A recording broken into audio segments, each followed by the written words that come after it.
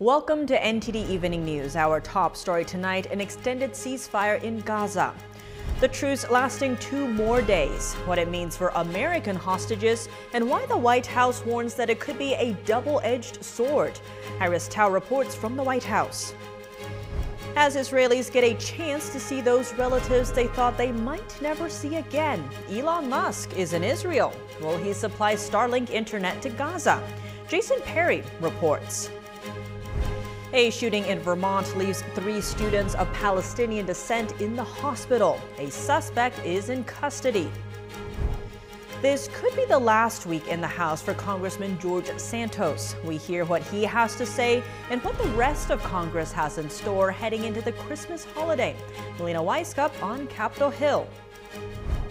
How serious is the recent outbreak of a mysterious illness in China?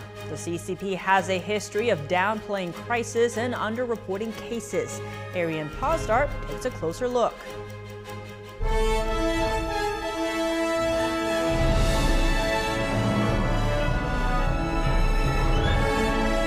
This is NTD Evening News. Live from our NTD Global Headquarters in New York City, here is Tiffany Meyer. Good evening, and thank you for joining us tonight. More hostages being freed and more aid getting in.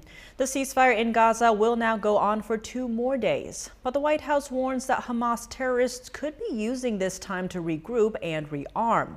NTD's Iris Tao has more from the White House. The White House says that over the entire Thanksgiving weekend, President Biden was deeply engaged in the process of pushing for an extension in ceasefire for another 2 days, which is until Thursday morning Israel time. And in exchange, Hamas will need to release another 20 women and children in addition to the 50 hostages that it needed to release as part of the original deal, which was supposed to end today after 4 days of pause and fighting. Meanwhile, the White House says that there is no American among the 11 hostages released today, despite it saying this just earlier today. Watch. We hope that they will be released today, but we won't know until we see the list and we see who actually comes across. We want to get them released right away. A 4-year-old American girl was released on Sunday, but the other 2 American women, whom the White House has said that would be among the 50 hostages to be released as part of the first version of the 4-day ceasefire deal, are still not among the ones reunited with their families. But now with this extension, it is possible that the 2 women could be among the ones making it to the list over the next few days, although the White House also today saying that there could be 8 or 9 Americans who are still being held hostage in Gaza. And all of this is as the White House warns that this time in pause in fighting could allow Hamas to actually regroup and rearm themselves. Watch. It's a real risk. You have to expect a group like Hamas, a terrorist group, which clearly doesn't abide by laws of war, will try to take advantage of any pause in the fighting for their own benefit. Time to refit, to rest your fighters, to rearm them. The White House says that it's a balance between such risks and the need to get hostages out of Gaza, adding that it would actually like to see an even longer pause in fighting. Meanwhile, President Biden today saying in a statement that the U.S. is fully utilizing this pause, taking advantage of it to get more humanitarian aid into Gaza. Meanwhile, he asked that the U.S. will not stop until all hostages are freed. Back to you. The temporary ceasefire has brought together family members who thought they might never see each other again. Hamas terrorists kidnapped approximately 240 people from Israel on October 7th. Many of their family members have tried to stay hopeful since then, waiting for the day their loved ones would return home. NTD's Jason Perry takes a closer look at the recent hostage-prisoner exchanges.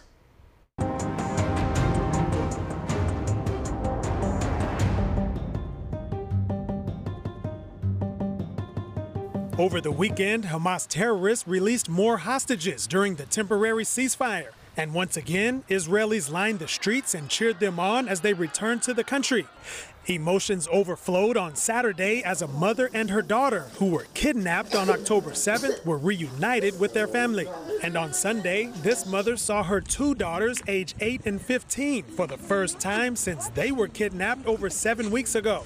These photos show other hostages released over the weekend, including a 4-year-old American girl, Abigail Eden, who witnessed her parents being killed by Hamas terrorists. She's now back in Israel with her aunt. This man in Israel commented on the ceasefire so far. You know, when you strike deals when you have some mutual interest, and as long as Hamas has an interest to get ceasefire because of military pressure or other reasons, they will be paying for that, if you will, with hostages and to get the ceasefire. So I'm optimistic it will be extended, at least for now, as long as they can provide hostages back. Since the ceasefire began on Friday, Hamas has released 69 hostages, including 11 hostages released on Monday. Roughly 170 hostages remain in Hamas captivity. On the other side of the deal, Israel has released 117 Palestinian prisoners and is expected to release 33 more prisoners on Monday as well. Also on Monday, this Palestinian man who was released from Israeli prison reunited with his mother in the West Bank. At first, these exchanges appeared to be the quiet before the storm, as the temporary ceasefire was set to end Monday night. But the new deal, mediated by Qatar, will extend the temporary ceasefire for 2 more days. It will allow for more hostage prisoner exchanges and also for more trucks of humanitarian aid to be delivered to the Gaza Strip. And also on Monday, Elon Musk visited Israel and met with Israeli officials, including Prime Minister Benjamin Netanyahu. They toured the aftermath of the Hamas terrorist attack on Israeli villages where over 1,400 people were killed. Here's what Musk said to Netanyahu. I mean, the challenge is really how do you get rid of the ones who are hell-bent on murdering Jewish people. At the end of the day, that's really essential is to figure out, okay, how are they being trained to have these, to believe that murdering and having joy at the death of civilians is a good thing, and to stop that training. Netanyahu replied by saying to have peace, security, and a better life for Palestinians, they must destroy Hamas. He also said that Israel plans to rebuild Gaza, and he hopes his Arab partners will help them. Jason Perry, NTD News.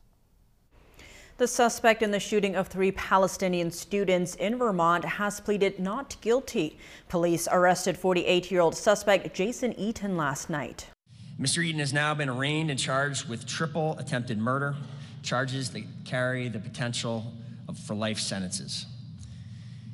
This case remains the top priority of the Burlington Police Department. The investigation will continue, as will our collaboration with state and federal partners, to give our prosecutors the strongest case possible and to ensure that Mr. Eaton is held fully accountable for his actions. Eaton pleaded not guilty to 3 counts of attempted second-degree murder. He is currently being held without bail. The 3 victims are 20-year-old college students of Palestinian descent. 2 are U.S. citizens, while the 3rd is a legal resident. All 3 remain hospitalized. President Biden today released a statement on the shooting, saying there is absolutely no place for violence or hate in America, period. No person should worry about being shot at while going about their daily lives. The FBI is investigating the shooting. So far, law enforcement have not said whether the 3 men were targeted because of their ethnicity. These next few days in Congress may well be the last for New York Congressman George Santos. He says he's expecting to be kicked out once the House takes up the expulsion vote as early as this week. NTD's Melina Weisskopf has more on this and other high-priority issues on Congress's agenda as the House and Senate return. New York Republican Congressman George Santos is awaiting trial to face 23 federal charges for allegedly defrauding donors and falsifying records. Now the House this week is expected to take up a 3rd attempt to expel him. This failed before twice, although this 3rd try may play out a bit differently. We know of several lawmakers who previously voted to keep him seated who are now flipping. Congressman Santos himself acknowledged that the math isn't looking so good ahead of this week's vote, but he's not willing to go out without a fight. Take a look at this bit from a 3-hour live stream that he had on the platform X in his first public response to this ethics report. I mean, within the ranks of the United States Congress, there's felons galore. Why not resign before we take the vote? We're going to vote to expel you, George. Hold on. I'm not going to resign. I think I resign. I admit everything that's in that report. We'll hear from Santos again later this week in person at a press conference here at the Capitol set for Thursday. And if he is in fact expelled, this would squeeze Republicans' already slim majority in the House, taking them from a 4-seat margin to a 3-seat margin. Those impacts could be long lasting if a Democrat is able to flip that seat in a special election. And over in the Senate, Leader Chuck Schumer is pushing for a vote on President Biden's aid package to Ukraine, Israel, and money for the southern border, although it's clear at this point in time that this package does not have the votes to clear through the entire Congress. All of this while the government funding dispute has only been kicked down the road into early next year, and that means lawmakers have until then to work out and meet key decisions on things such as top-line spending numbers or policy priorities. This is a very heavy lift for a Congress as divided as this one. Reporting from Capitol Hill, Melina Weisskopf, NTD News. China trying to cope with hospitals overwhelmed by new patients. Children and adults alike suffering from serious respiratory symptoms.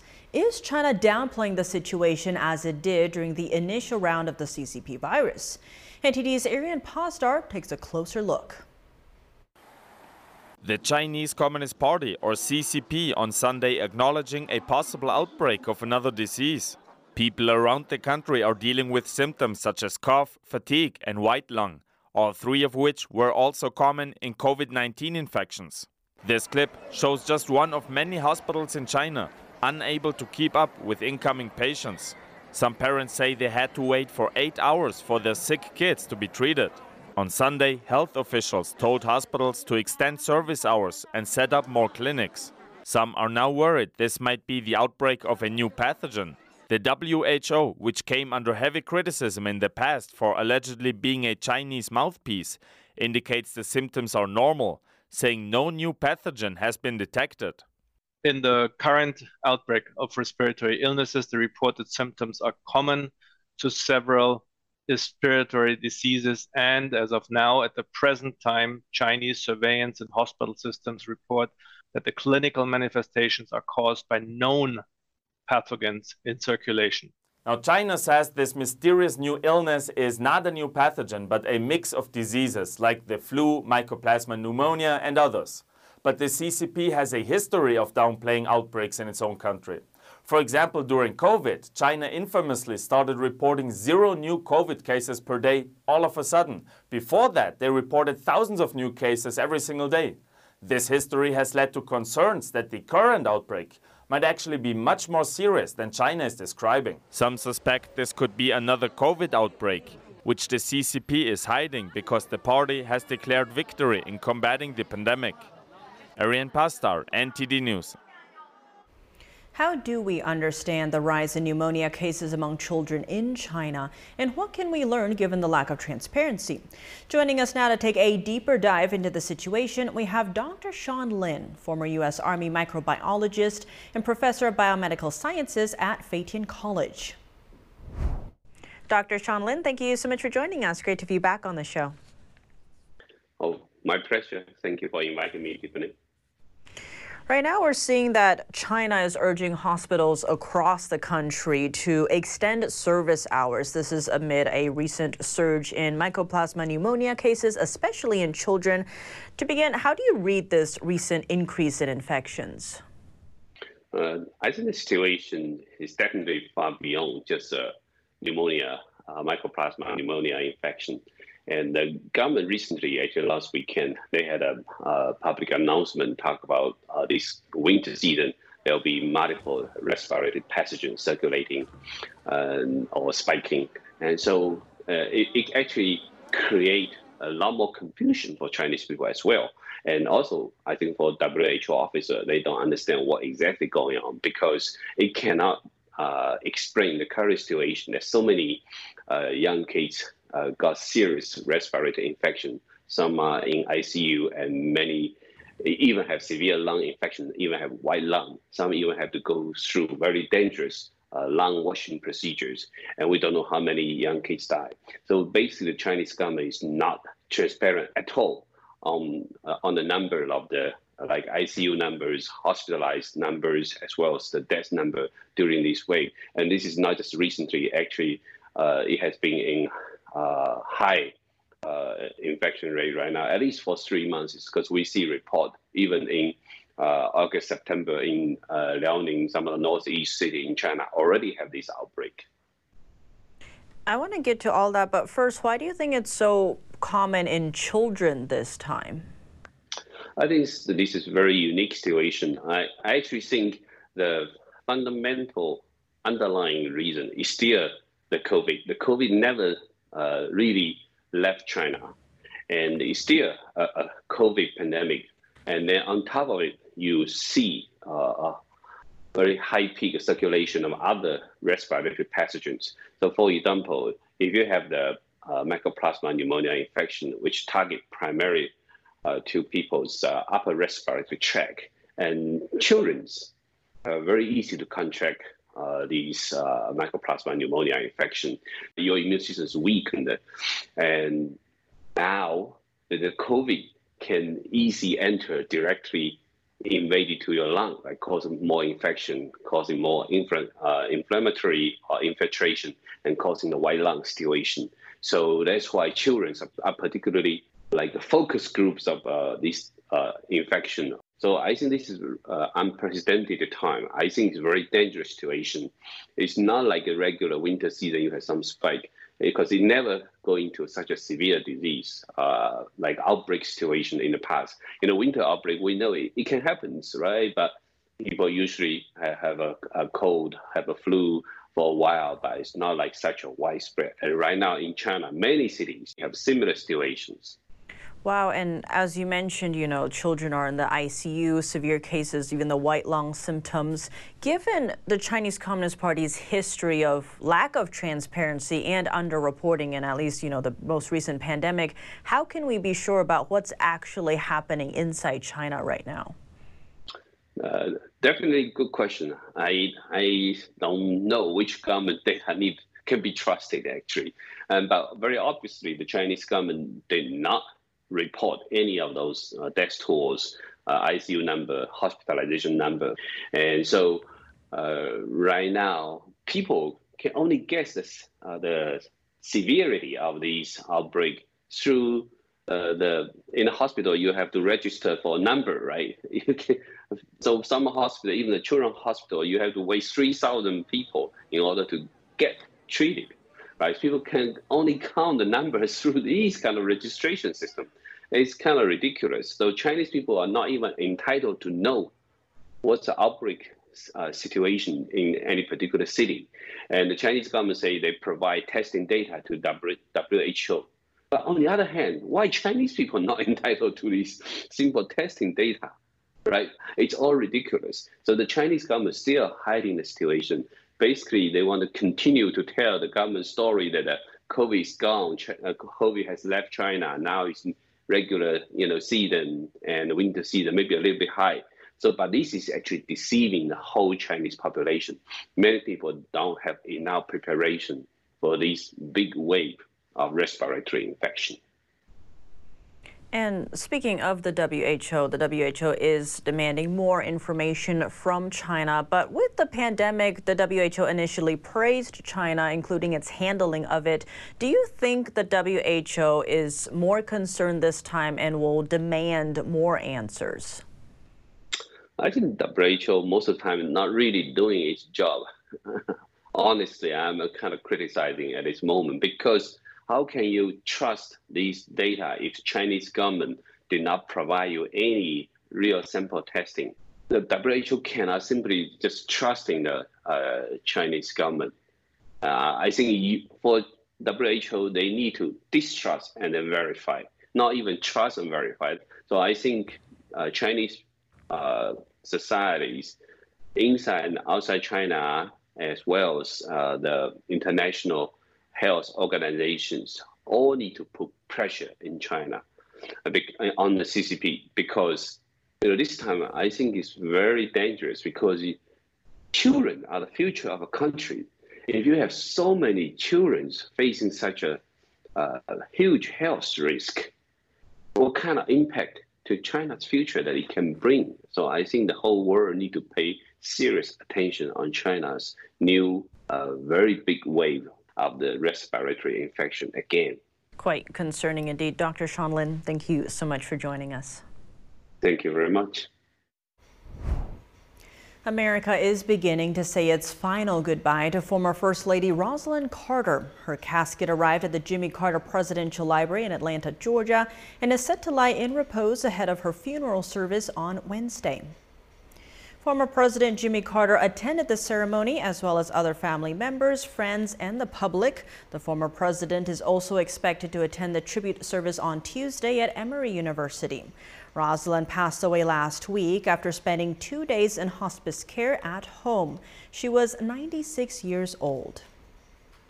Coming up today is Cyber Monday. We take a look at its origins and the history of e-commerce and how it's already expanding beyond a single day. A drug trafficker shot dead in Los Angeles. He was connected to the son of a Sinaloa cartel drug lord. And a police program teaches California teens to make good decisions. This comes amid a rise in thefts across the state. That and more when we come back here on NTD News.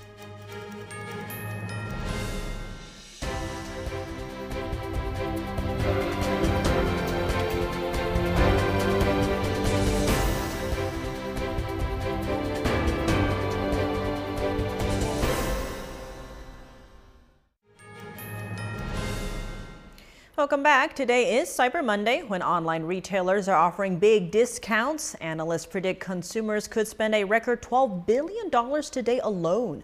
NTD's Dave Martin has more. In 1969, the first ever online business, CompuServe, launched. In 1982, the first ever online marketplace, Boston Computer Exchange, opened for business. People bought and sold computers online for the first time. In 1994, Jeff Bezos founded Amazon. In 1995, eBay went online. In 2000, Walmart created a website. And in 2005, Cyber Monday was born. It was something launched by the Retail Federation to promote online shopping. Obviously, at that point, online shopping was not the huge success that it was today. Business consultant Bob Bilbrook says that back then there was a lot of in-store shopping on Black Friday. E-commerce sellers were left out and wanted to capitalize on people's willingness to spend. Experts say Cyber Monday, just like Black Friday, was a response to consumer behavior. In the early 2000s, not everyone owned a computer. Many could only access one when they went back to work on Monday. Retailers noticed a surge in shopping on this day. The National Retail Federation then coined the term Cyber Monday in a press release. The media started spreading the term to the point that it became the cultural phenomenon it is today. Retailers never let a good thing go to waste. So once they have the audience there and visiting the sites, then obviously they want to make as much money per consumer they can there. So that is probably what took it into extending it. Bilbrook says this is why some have started calling it Cyber Week. Many retailers are taking advantage of people's willingness to spend between Thanksgiving and Christmas. Not all companies have a Cyber Week. Amazon has a countdown timer telling you when Cyber Monday will end. All sites like Walmart will have online deals in some markets all week long. This is Dave Martin, NTD News. A drug trafficker linked to the son of a notorious Sinaloa cartel leader has died. NTD's Christina Corona has more on the story. Eduardo Escobedo, 39, a convicted drug trafficker known as El Mago, was fatally shot in Los Angeles County. Escobedo reportedly has connections to the son of incarcerated drug lord Joaquin El Chapo Guzman. The incident occurred on Thanksgiving morning along Town Avenue in Willowbrook, where Escobedo and 47-year-old Guillermo de Los Angeles Jr. were both killed at the scene after deputies from the Los Angeles County Sheriff's Office responded to a report of gunshots. A third unidentified individual sustained non-life-threatening injuries and was transported to the hospital. According to the Times, Escobedo was the primary local marijuana distributor to El Chapo's eldest son, Ivan Archivaldo Guzman Salazar, having served close to 5 years in federal prison for conspiring to distribute over 22,000 pounds of marijuana and laundering drug proceeds. Escobedo was released in 2018. Investigators have not disclosed the motive for the killings. Christina Corona, NTD News, Los Angeles. Teens learning discipline and positive values. A Southern California Police Department has a program to help young people make better choices and avoid decisions that could lead to arrest or even death. Here's more from NTD's Ruby Lovell. Reports of smash and grab shoplifting offences are on the rise. Many are often committed by young people. A program, however, has been designed to correct this delinquent behaviour. The El Monte Police Department's TORCH, which stands for Teaching, Obedience, Respect, Courage and Honour. The program for teenagers combats unruly behaviour and attempts to rehabilitate. Today we'll actually be going into the youth program location and talking to some of these young people. Bad behavior was like, my mom would call me and I wouldn't answer, and I'd be out with my friends tagging up the wall, drinking and just doing bad. I've changed a lot, actually. I've got into church, I became Christian, and I don't really hang out with bad people.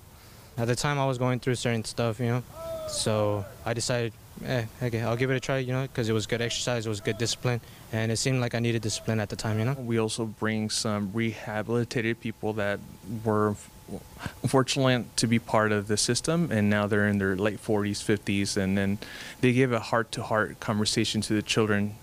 And it's a type of modification for their behavior to put them on the right path. They've been identified in large part by our community relations office through our school resource officers and our partnership with our teachers to identify those at-risk youth and get them involved in a program, not only to help them make better decisions, but to integrate their parents so that their parents are more keyed up and educated as to what's going on with their children and at school and in the home.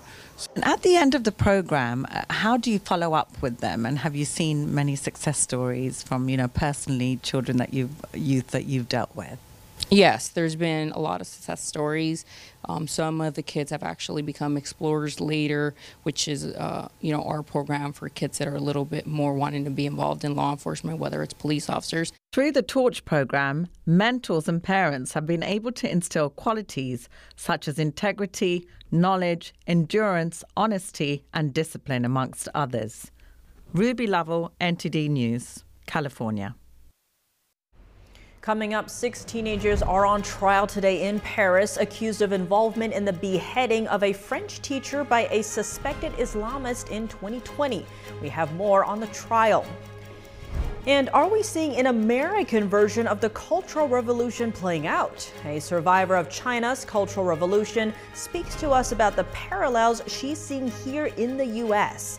Stay tuned for more after the break here on NTD News. Welcome back. If you're just joining us now, here are some of today's top headlines. Israel and Hamas have agreed to extend the ceasefire by 2 days, during which Hamas will release 20 more hostages and Israel 60 prisoners. But the White House warns that Hamas terrorists could be using this time to regroup and rearm. Jason Eaton, the suspect in the Vermont shooting of Palestinian college students, pleaded not guilty. He was arrested and charged with 3 counts of attempted murder, but not with a hate crime. Republican Congressman George Santos is facing a vote of expulsion as soon as this week. It could make it difficult for Republicans to pass the rest of their government funding bills without him. 6 teenagers are on trial today in Paris. Authorities accuse them of involvement in the beheading of French history teacher Samuel Paty.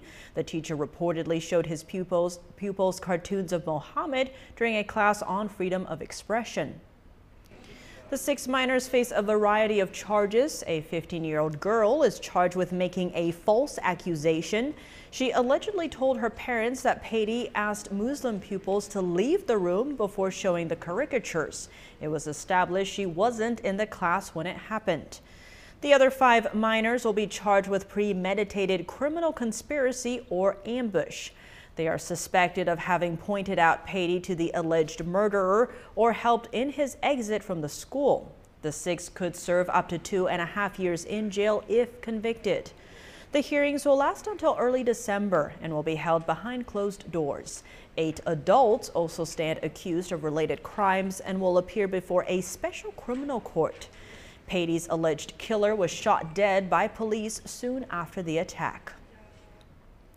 Students are asking for a teacher to be fired at Hillcrest High School in Queens, New York. This is all because her profile photo on social media shows her at a pro-Israel rally. Reports say the teacher had to hide in a room while students protested over the past week. Why are we seeing such acts taking place in America? Xi Van Fleet, a survivor of China's Cultural Revolution, joins us to explore what parallels she is seeing. Xi Van Fleet, thank you so much for joining us. Great to have you back on the show. Thank you. Always love to be back. Recently, we saw these videos online of a pro-Israel teacher who was hiding in a Queens high school. This was after students were rioting outside calling for her to be fired. What was your reaction upon seeing these videos? And that reminded me exactly what I saw during the Cultural Revolution. The Red Guards. The Red Guards go after the teachers, the administrators, and the principals for thinking the wrong thought and doing and saying the wrong things. So that's exactly what happened during the Cultural Revolution. And you actually just published a book on that titled Mao's America, A Survivor's Warning. Expand on these parallels you're seeing. How is that even possible in America? It's indoctrination.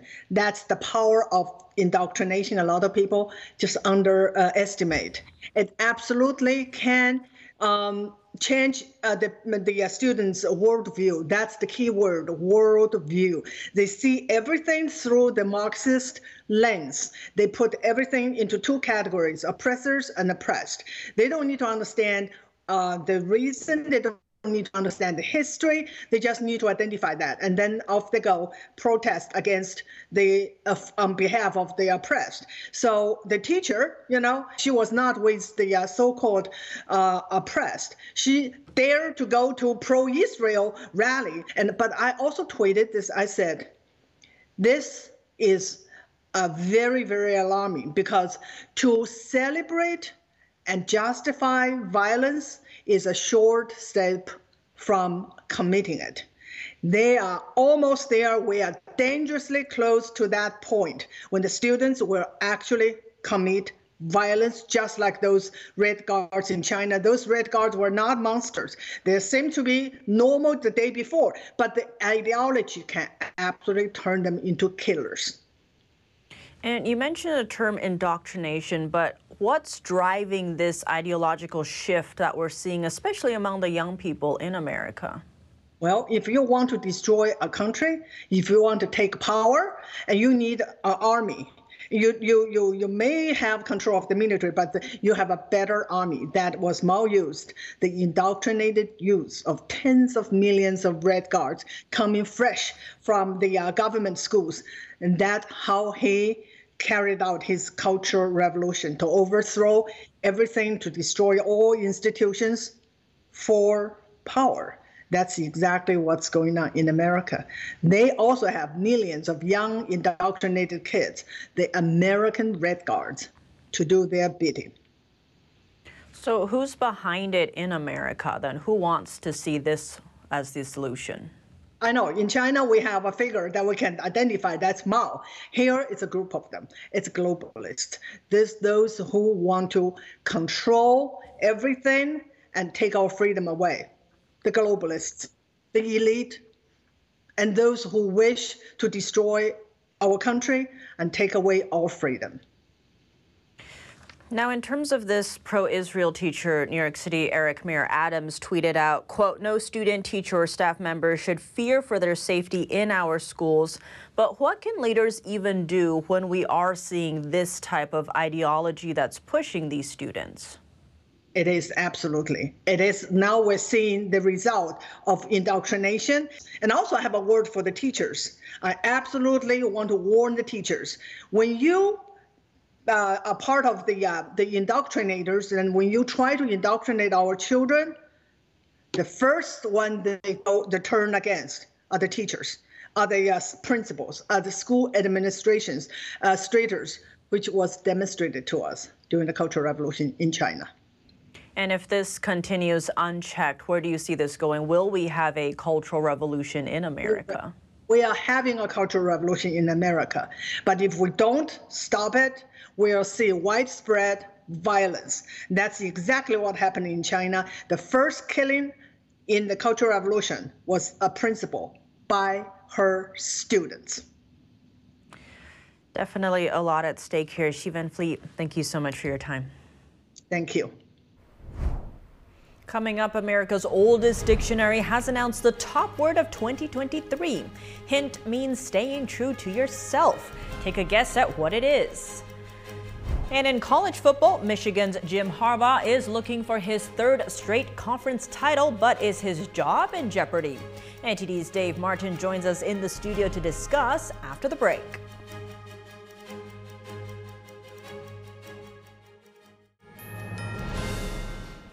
Welcome back. If your goal is to be true to yourself, then you're in step with the word of the year, which is authentic. Merriam-Webster says there has always been a high volume of lookups for the word, but there was a substantial increase in 2023. The online dictionary cites stories about artificial intelligence, celebrity culture, identity, social media, and even Taylor Swift. Some of the meanings of authentic include not false or imitation and true to one's own personality, spirit, or character. Other top words for the year include deepfake, coronation, dystopian, and riz, which comes from charisma and means romantic appeal or charm. Last year's word of the year was gaslighting. And now for your sports news, we welcome NTD's Dave Martin. Dave, a busy weekend in sports. Let's start with college football. How does Ohio State's loss to Michigan affect the playoff race? Well, because it was such a close loss between two of the best teams, it's really going to give the committee a tough choice in how far they drop Ohio State.